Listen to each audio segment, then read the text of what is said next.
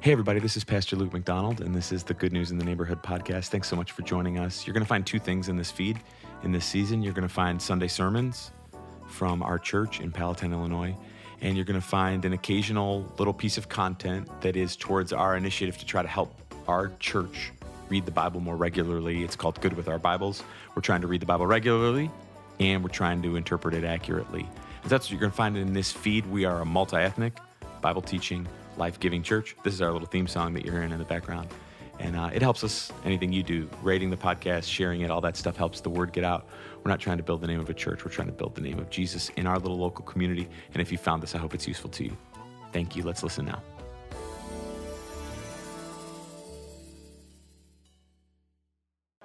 For your testimony and sharing it with us, Steve. That was a wonderful gift to us. I am excited to preach to you this morning. All right, ready? If you have a Bible, open to the book of Judges in chapter 16. If you have a Bible, open to the book of Judges in chapter 16.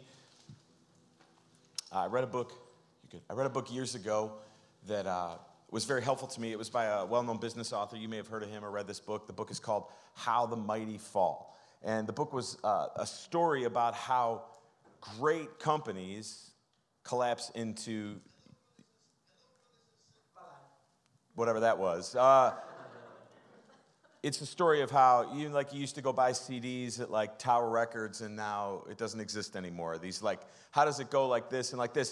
History tells us that no matter how impossible it seems right now, that one day people will be talking about, remember when you used to order everything on Amazon. That's what this book is about. And the writer found 5 stages of decline.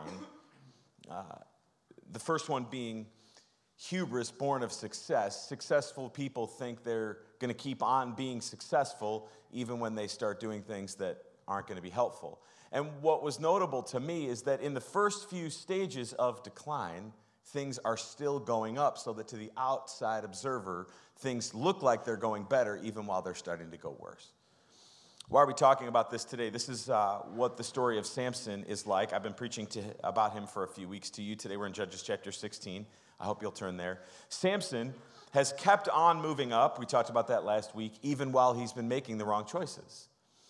Things look to the outside like no matter what this guy does, he keeps on winning the fight. He keeps on winning the battle. He keeps on killing the enemies. He keeps on being successful, but the choices that he's been making over and over are starting to rot him out from the inside.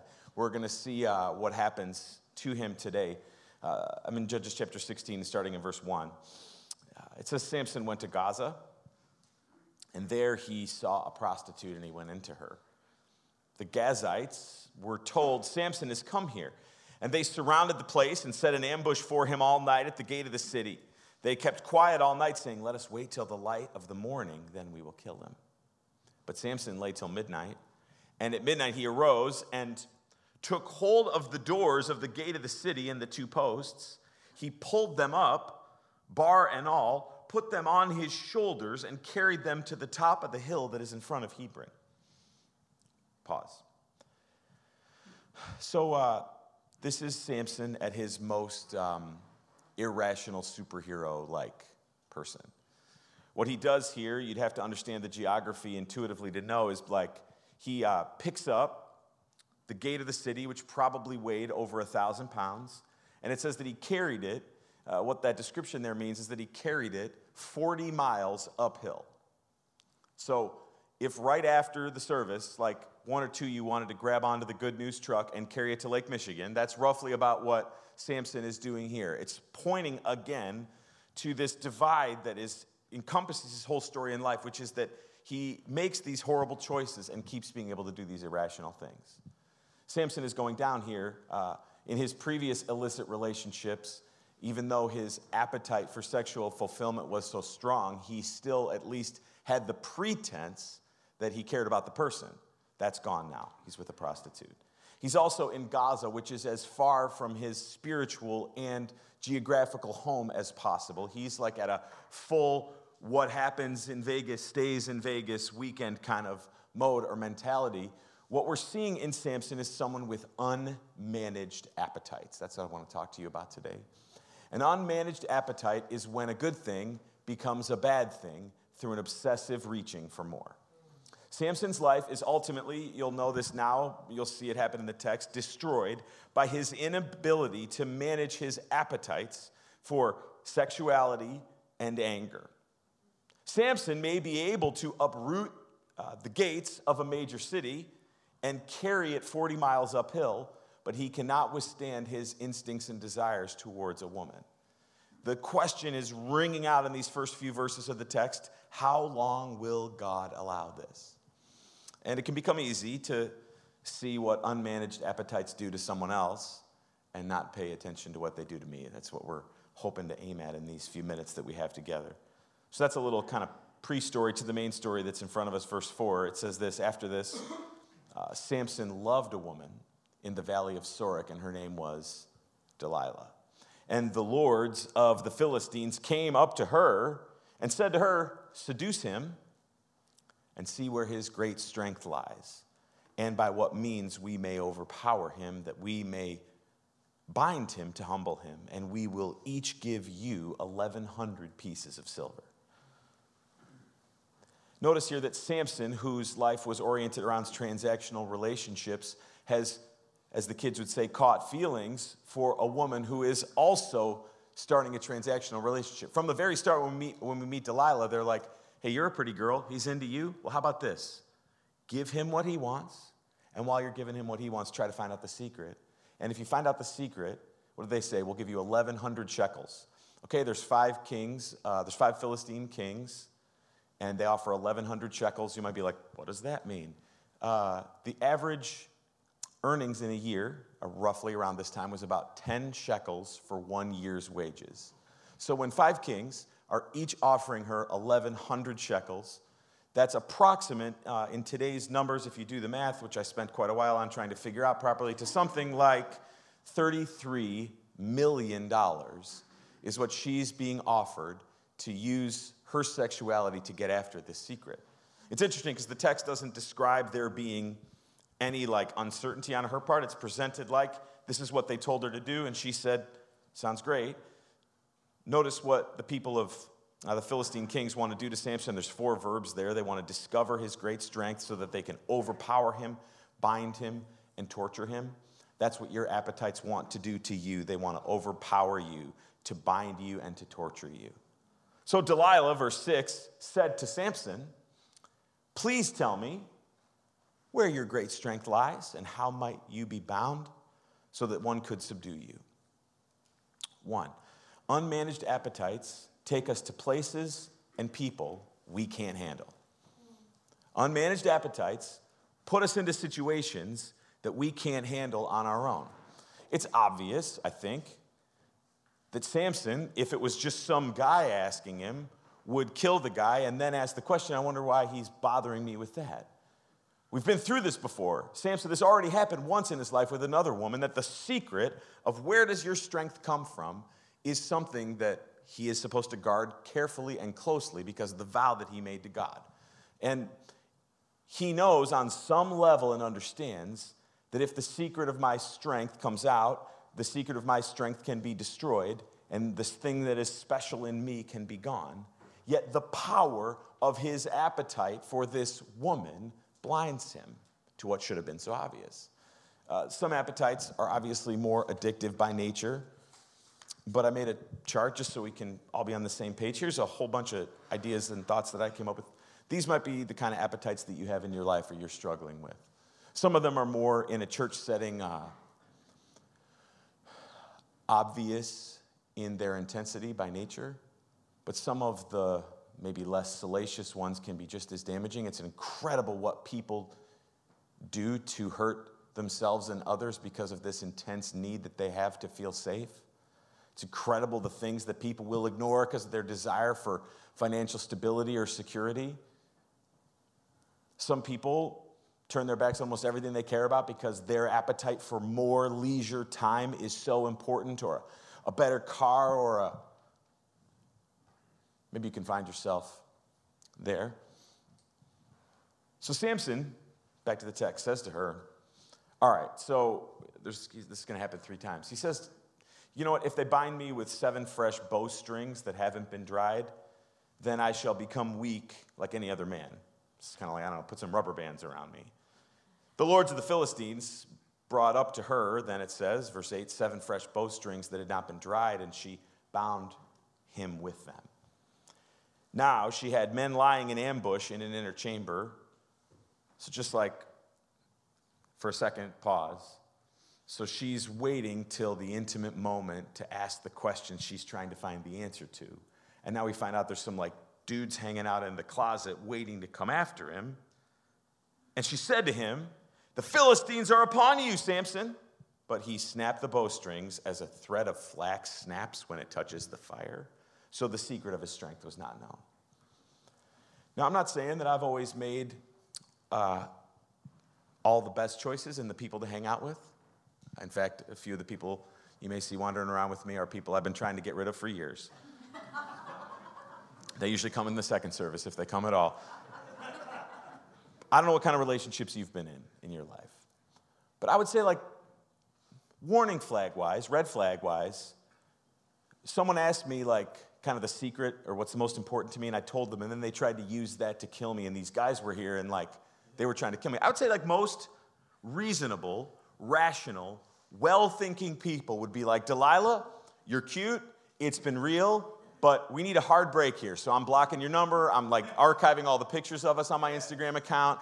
I'm just pretending that you never existed, and I'm going on to the next thing. Looking at it rationally, but Samson, can't manage whatever's going on. So then Delilah, verse 10 says to Samson, "Behold, you've mocked me and told me lies." Pause there. Isn't it amazing how toxic people can always make it the other person's fault? It's pretty good there. She's like, "Hey, the thing where I was like trying to kill you and all that, jerk, you didn't tell me the truth about how I could kill you." She must have been really pretty to pull that one off. "Please tell me how you might be bound," she says. And he says to her, "Okay, fine. If they bind me with new ropes that have never been used, then I shall become weak and be like any other man." So Delilah took new ropes and bound him with them and said to him, "The Philistines are upon you, Samson." And the men lying in ambush were in an inner chamber, but he snapped the ropes off his arms like a thread. 2. Then Delilah said to Samson, third time, "Until now you've mocked me and told me lies. Tell me how you might be bound." The text here in the Bible wants you to understand the point so much that it's using almost the exact same words and phrases over and over so that even a blockhead can't miss it. And he said to her, verse 13, "If you weave the 7 locks of my head with the web and fasten it tight with the pin, then I shall become weak and be like any other man." So while he slept, Delilah took the 7 locks of his head and wove them into the web, and she made them tight with the pin and said to him, "The Philistines are upon you, Samson." But he awoke from his sleep and pulled away the pin and the loom and the web. Backwards now to go forwards. So the reason why this is all happening, this isn't like a fairy tale, but Samson was special. We learned a few weeks ago that from his birth, his parents were told that he was going to be a special kid, not like other people, that he had this vow that he was supposed to live under. And the vow that he was supposed to live under was the secret to his strength. The vow had 3 parts to it. He was supposed to never eat alcohol, never touch anything that was dead, never let his hair or his beard be cut. We saw last week that he broke the alcohol part, he broke the never touch anything that's dead. So this last thing kind of holding up this vow that he had made is that his hair and his beard were never supposed to be cut. And you can see here the progression. He starts off goofing around with this like bowstrings and then the ropes. Now by the 3rd time that she asks, he's on to the right topic, his hair, just hasn't told the complete truth yet. I don't know like what is all going on with all that. Like when I see people doing the hair and like the braids, I like get really confused and walk away from that as fast as possible. But she spent quite a bit of time putting these 7 pieces of his hair together that still didn't amount to anything. But you can see if you're watching, it's slowly progressing closer and closer. What does it say? It says that unmanaged appetites slowly become bigger and harder to harness. You start out thinking you're in control of the thing, and slowly don't realize that the thing is taking control of you. People who say, "My family is the most important thing to me," and are still answering emails at 10 o'clock on a weeknight when their kids are trying to get their attention, haven't been able to manage their appetite effectively. People who are constantly in conflict with the people close to them about how much they're drinking, but always say it's the other person that's being too tight, too Christian-y, too whatever, are missing that their appetite, because it's unmanaged, do you see it, is slowly becoming bigger and harder to harness. And the reason why this happens, this is a quote that's helpful to me, is that appetites are never fully and finally satisfied. This is what's hard about appetites. Like, I'm not like a big fantasy comic book movie kind of person.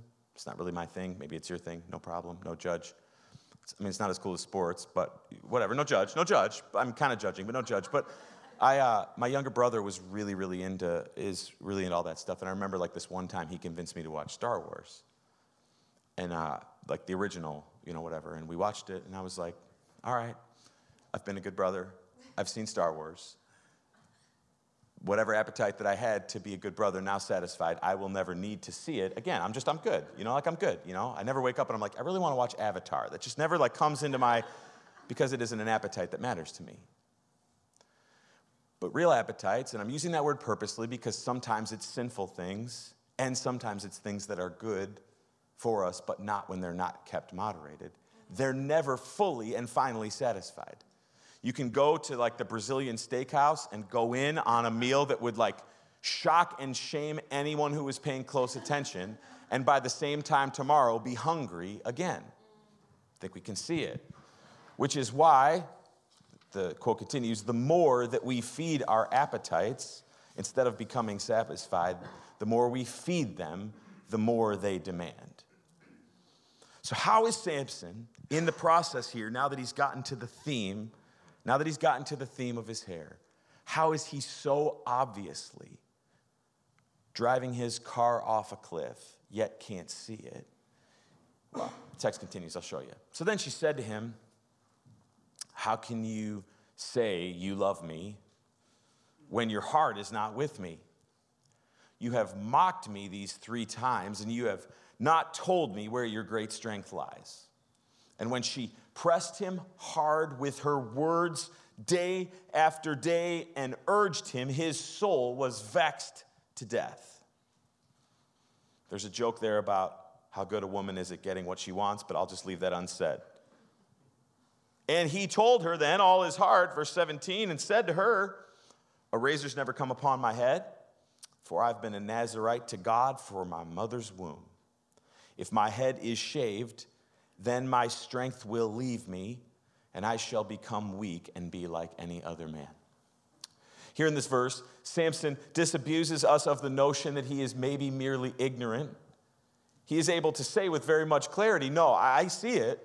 I'm on this like last shot, and if my head gets shaved, I'm going to be like any other man. And he's able to articulate that out loud by saying it to a person he knows is going to do it to him. Why? Because unmanaged appetites blind me to anything other than more. Samson's problem with his vow is not that not as much that he's willingly violating it, he simply doesn't take it seriously. It's a toy to be played with. We see here that Samson understands his theological, his spiritual calling.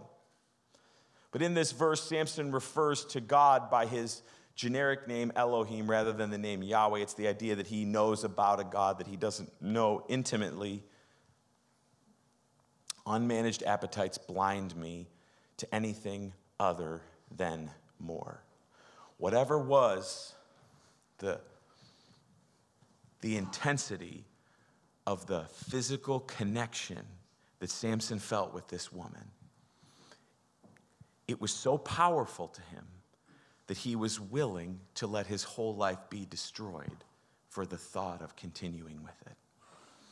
And if you've ever had someone in your life who struggles with addiction, or ever been someone who struggles with addiction, this is the point where it becomes very, very hard to empathize and understand. Because we think of it like, you remember those little, we've used them here before, those little things where you can weigh how much is on either side of something? Or maybe when you were a kid, a teenager, you used to in your notebook write like a pro and con list of a person that you had a crush on or a decision that you were trying to make. And we think of decisions as something that are made through logic, right? Like, so I'm really in a hurry right now, so I'm going to kind of go through this red light, but I'm in such a hurry that the $100 that I may have to pay later is worth it, is a decision that I sometimes make. But when a person has let their appetites grow to a certain point, they have lost, through their own choice, the ability to deal with things through logic. It is now only coming through this instinctual desire that nothing else in the universe exists or matters other than getting this thing that I want. And again, it is easy for us in church to look at other people who have more obvious versions of this struggle with judgment and not see how many people are doing the same thing, just in a more palatable, Christian-y kind of way. So he says to her, I see it. If my hair gets shaved, it's curtains for me. Unmanaged appetites blind me to anything other than more. Verse 18, when Delilah saw that he had told her all his heart, she sent and called the lords of the Philistines, saying, come on, he's told me all his heart. Which, pause again, she must have been a pretty convincing girl, because this is the fourth time she's like, hey, come like hide in the closet in my room, and then, whatever, you can come and take the guy down. But she managed to get them up there again. And then the lords of the Philistines came up. And this is how confident Delilah was. Do you see it? Before they even had Samson with no more strength, they already put the money in her hands. So she made Samson sleep on her knees, and she called a man and had him shave off the 7 locks of his head. Then she began to torment him. This is one of the things about unmanaged appetites, is you can fool yourself into thinking that there's some connection there. Your appetite doesn't care anything about you. Do you see it? She starts to torment him, and his strength left him. Then she said, the Philistines are upon you, Samson. And he awoke from his sleep and said, I will go out as at other times and shake myself free. But he did not know that the Lord had left him. He's still operating with, like I said at the beginning, the hubris that my success in the past is going to mean continued success in the future. And even though he has so foolishly allowed himself to be destroyed, he thinks in his head, his instinct is, it's going to be just fine. Like the time I killed all those guys with the jawbone, or like the time I caught all those foxes and tied their tails together, or like the time I carried the gate, or like all the stuff maybe we didn't even know about in the story. Like all the times I've used my God-given strength to make things work out for me, I'm going to do the same thing. Because he had been trusting in the gift rather than showing respect for the giver.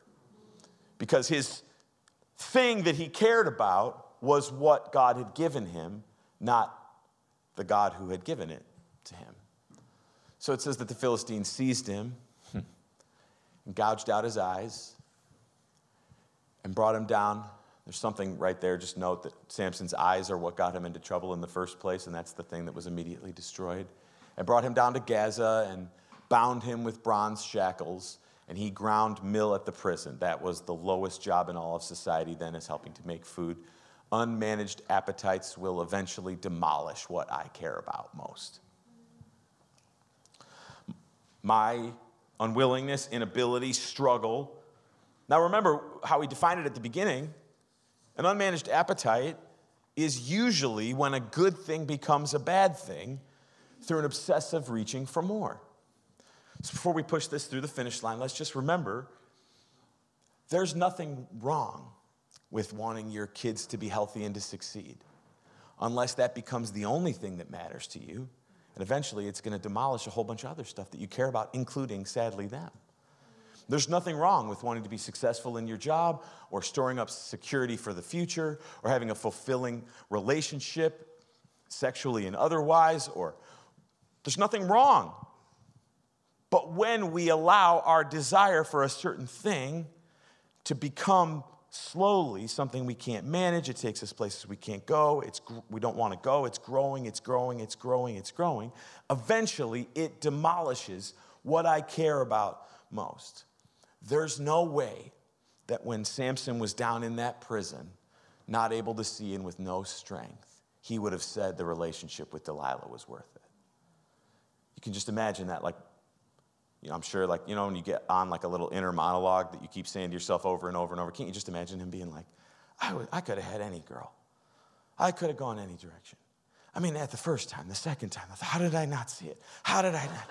How did I not? And he probably was doing that thing that we sometimes do to ourselves where he was like rehearsing how sorry he was to himself because he felt so stupid, he felt so wrong, he felt like, how did I allow this to happen? How did I? Well, it's because of an unmanaged appetite. You could say it this way. I think this is scriptural. The fool doesn't fear till he falls. He can't see it till the consequences come rolling in. He says his instinct is, I will go out at other times, just like I did the other times, and shake myself free. But he didn't know that the Lord had left him. Now we're going to finish the story of Samson. It says in verse 22 that the hair of his head began to grow again after it had been shaved. It's beautiful foreshadowing. The foreshadowing is good news because there are, I'm sure, people in the room today that are like, this is super cool and super helpful, but I could have used this a while ago. I'm already kind of like past the point, and I'm just sitting here in the middle of a pile of rocks. So glad I came to church for you to remind me the disaster that I've fallen into, but what now, Pastor, you may be thinking. So there's the warning, but then there's also this part. So the lords of the Philistines, it says, they gathered to offer a great sacrifice to Dagon, their god, and to rejoice. And they said, our God has given Samson, our enemy, into our hand. The reason they didn't kill Samson is so they could make fun of him. Can you imagine that? So they called Samson out of the prison, and he entertained people at this big party. As best as we can figure what that means is they had him like walk around the room and trip over stuff because he couldn't see. They made him stand between the pillars of the giant house they were in, and Samson said to the young man who held him by the hand, let me feel the pillars on which the house rests, that I may lean against them. Now the house was full of men and women. All the lords of the Philistines were there, and on the roof there were about 3,000 men and women who looked on while Samson entertained. Then Samson called to the Lord. This is the first time we ever see him talking to God in a meaningful way, and said, O Lord God, please remember me, and please strengthen me only this once, O God, that I may be avenged on the Philistines for my 2 eyes. And Samson grasped the 2 middle pillars on which the house rested, and he leaned his weight against him, his right hand on one and his left hand on the other. And Samson said, let me die with the Philistines. Then he bowed with all his strength, and the house fell upon the lords and all the people who were in it. So the dead whom he killed at his death were more than those whom he had killed during his life. So this is the culmination, not just of the life of Samson, but also the culmination of the story of Judges. We've studied this for a lot of weeks. You may have been here for a lot of them. You may have been here with very few of them. But we have a couple minutes left, and this is very important, so I'm hoping you'll track with me here. We've been learning about this cycle that we go through as people, that Samson's life is a perfect example of. It looks like this. Sin, which an unmanaged appetite is, always leads us into oppression. What is so sad about the oppression that we end up into most often is that it's something that we cause ourselves. It's one thing to be locked up in a jail cell for no reason. It's another thing to walk in there and put the chains on yourself. That's what sin does to us, and that's what we do ourselves. This is the closest Samson gets to repentance here when he asks God for his help and acknowledges that God was the source of his strength. And because God is not like us, when we come to him with honesty, no matter how many times we've fallen or fallen short, he delivers us. And that deliverance brings about peace. That's the story of the whole book of Judges. It's the story of Samson. And this is where Samson's life ends. And it leaves us with some confusing questions, like he decides to kill himself in service of killing his enemies, and God appears to bless that. I don't have a box to put that in for you except for to say that it's messy and confusing. It's very clear that the story was supposed to go like this. God was going to destroy his enemies. The only question was Samson going to do it? Maybe let me say it a different way. Samson should have been standing on the pile of rubble with all of God's enemies underneath, but Samson ended up underneath the pile alongside them. What do we see? One, God's purposes will always be accomplished. Don't let yourself think for 1 second that like your screw up can mean that God isn't going to get done what he wants to get done. God always accomplishes his purposes. He always accomplishes his purposes. He always gets done what he wants to get done. The question is, are we going to manage our appetites in a way that allow us to play the amazing part of being a participant in God accomplishing his work? Or is our failure to manage ourselves going to put us alongside underneath the rubble while God continues to accomplish his purposes? So it's easy to kind of write Samson off as like one of those too much, too soon, cautionary tale foolish people. But what's very confusing about his story is that if you read along in your Bible long enough, you'll eventually find yourselves in the book of Hebrews in chapter 11. Now, the book of Hebrews in chapter 11 is kind of like the writer there is giving the history of from Adam and Eve all the way till the end of the New Testament. Here's all the people that did amazing things. It's like a hall of fame. You walk into a business or a high school, they have the plaque on the wall. Here's all the people that did the amazing things. And crazy enough, our guy Samson finds his way into the list of people that God used to do incredible things. It's right here. This is when the writer's getting to the culmination. He's like, so what else am I supposed to say, right? Like, I don't have enough time to tell you, but there was Gideon, there was Barak, there was Samson, there was Jephthah, there was David, there was Samuel, there was the prophets. There's our guy Samson, 2 names over from the man after God's own heart, David. And it says that these people, through faith, they conquered kingdoms, they enforced justice, they obtained promise, they stopped the mouths of lions, they quenched the power of fire, they escaped the edge of the sword. That's a bunch of the stuff that we've seen here in Judges. They were made strong out of weakness, they became mighty in war, put foreign enemies to flight. Samson is listed as one of the people that God used for greatness, even though to read his story, there's almost nothing redeeming about him at all. Okay. A couple of important things. There's so many things to try to put in one place. So one is this. We tend to see ourselves as much more important in the story of what God's doing or in the world around us than we really are. What's actually incredible is no matter how many times you think you've messed up that family that you're trying to raise, God's going to accomplish his purpose in your family anyway. No matter how many times you're like, okay, this one was too big. This was too big of a screw up. There's no good future from here. God in his love and his kindness and his grace, like the text says, his hair started to grow again. There is new mercy and new grace, no matter how many times you fall. Now, some people use that as an excuse to keep on, like Paul said in Romans chapter 6 and 7, to keep on sinning, because I don't know, I just keep on doing the thing I'm doing because grace is going to keep on going. And there is an element of truth to that, but that shows a complete misunderstanding of grace, because what we're supposed to do is when we see these warning signs, like the story I'm telling you this morning, yes, it is true that underneath the rubble there is still grace from God. But what the person paying attention, and what I'm hoping every person listening to me right now is seeing, hearing, and feeling, is I've got to pay attention to the appetites in my life, the things that are strong in my desire. And I have to manage them and pay attention, because if they grow too large, they're going to destroy what I really care about. And we, in the culture that we live in, we tend to find rules and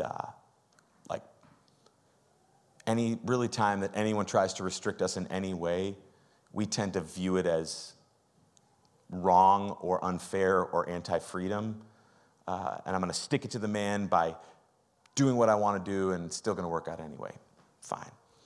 But God's warnings are an incredible grace to you and to me. If we're paying attention to God's warnings, it shows us what paths not to take. Because the paths that we don't want to take are going to end up hurting ourselves. I have one story, and then I want to finish. I remember during COVID, like that peak lockdown time, like 3 years ago, we were like a lot of families. We were desperate to find things to do to keep our kids occupied and paying attention, just like doing anything other than driving us and each other crazy. I don't know if anyone else remembers that. Maybe that just me reminding you is going to send you to counseling. I understand. But I remember this one day, we were living in California, and Kristen had this idea. She's like, I'm going to take the kids on a hike. And I was like, okay, I got to work this morning. I didn't really, but like, I just didn't want to go on the hike or whatever. And she took the kids up a little ways away to the mountains to go on a hike. And they were like, like so out into the, wherever they went off to find friends. And, I didn't even know where they were for a couple hours. And then they called me to say, and I always know that a real disaster has happened when Kristen is like overwhelmingly laughing, when she's like laughing really, really, really, really hard. That means that whatever happened was such a disaster that she just can't stop herself. And she was like, we didn't pay enough attention. We went on, they called it an experienced hike. And it got so steep and like so intense that I didn't know if we were gonna make it out. And we didn't have enough water, and the kids were freaking out. And like this, it was one of those things where it started out as a nice idea, and the whole thing was a total disaster. And the whole disaster all came because we didn't spend enough time, just like at the beginning, watching the signs, paying attention to what people who came before had figured out. By running in without paying attention, we caused damage in a stupid, funny way that doesn't matter at all today. If we don't watch the signs, if we don't pay attention to the signals, if we don't see what happens to people like Samson, God wanted to use him in incredible ways that he forfeited because he allowed his appetites to matter to him more than his purposes. And I want better for you. God wants better for you. God wants more for you. This is a choice. This is not a destiny that you are stuck in and you can do nothing about. It's not too late. People say sometimes, like, how do I know if I've gone too far? The way that you'll know if you've gone too far is right now you're not even listening or paying attention to the words that I'm saying. If you're still tracking along, and if the Holy Spirit still has enough of a beat in your heart for you to be able to say, oh, I gotta fix this, I gotta shift this, I gotta do this. If you still have that internal thing going on, then God is still moving inside of you, and it is not too late to keep yourself from disaster. So simple question, what will you choose today? Simple question. Shh. I'm going to pray. Why don't you bow your head?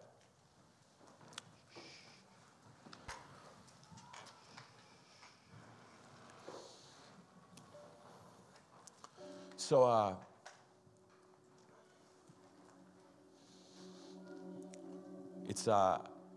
we're just right here and we're allowing the Holy Spirit to speak.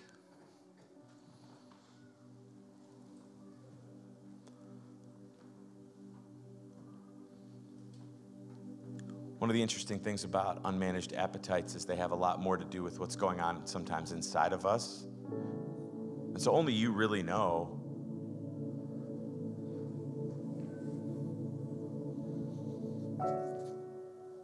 What is the thing that you're reaching for, chasing for, thinking about, fixating on? The people around you may have an idea, but only you really know. And I'm asking that, Lord, would you allow the Holy Spirit to move around the room to every seat, in every row, to every heart, to every person. Would you pour your grace upon us by allowing us to see the warning signs that are here? Would you pour your grace upon us by giving us hope for a fresh start? Would you pour your grace upon us, Lord, by allowing us to stop lying to ourselves and to you and to be honest about how close to the edge of disaster we might be? Lord, would you flood courage into people's hearts to change that schedule, block that phone number, get away from that person, be honest about how bad the habit really is, to trust you enough to let your will and your way be what we're paying attention to, not our sense of I'm going to control by getting what I want. Lord, we need your help so much, and I'm asking you to give it now. Help us to be honest, Lord, I pray. In Jesus' name, if you agree, please say amen. Amen. Why don't you stand to your feet? This has been the Good News in the Neighborhood podcast. Thank you so much for listening. I hope you've enjoyed the song. I hope it's been helpful to you. We'll see you again soon. This is Good News.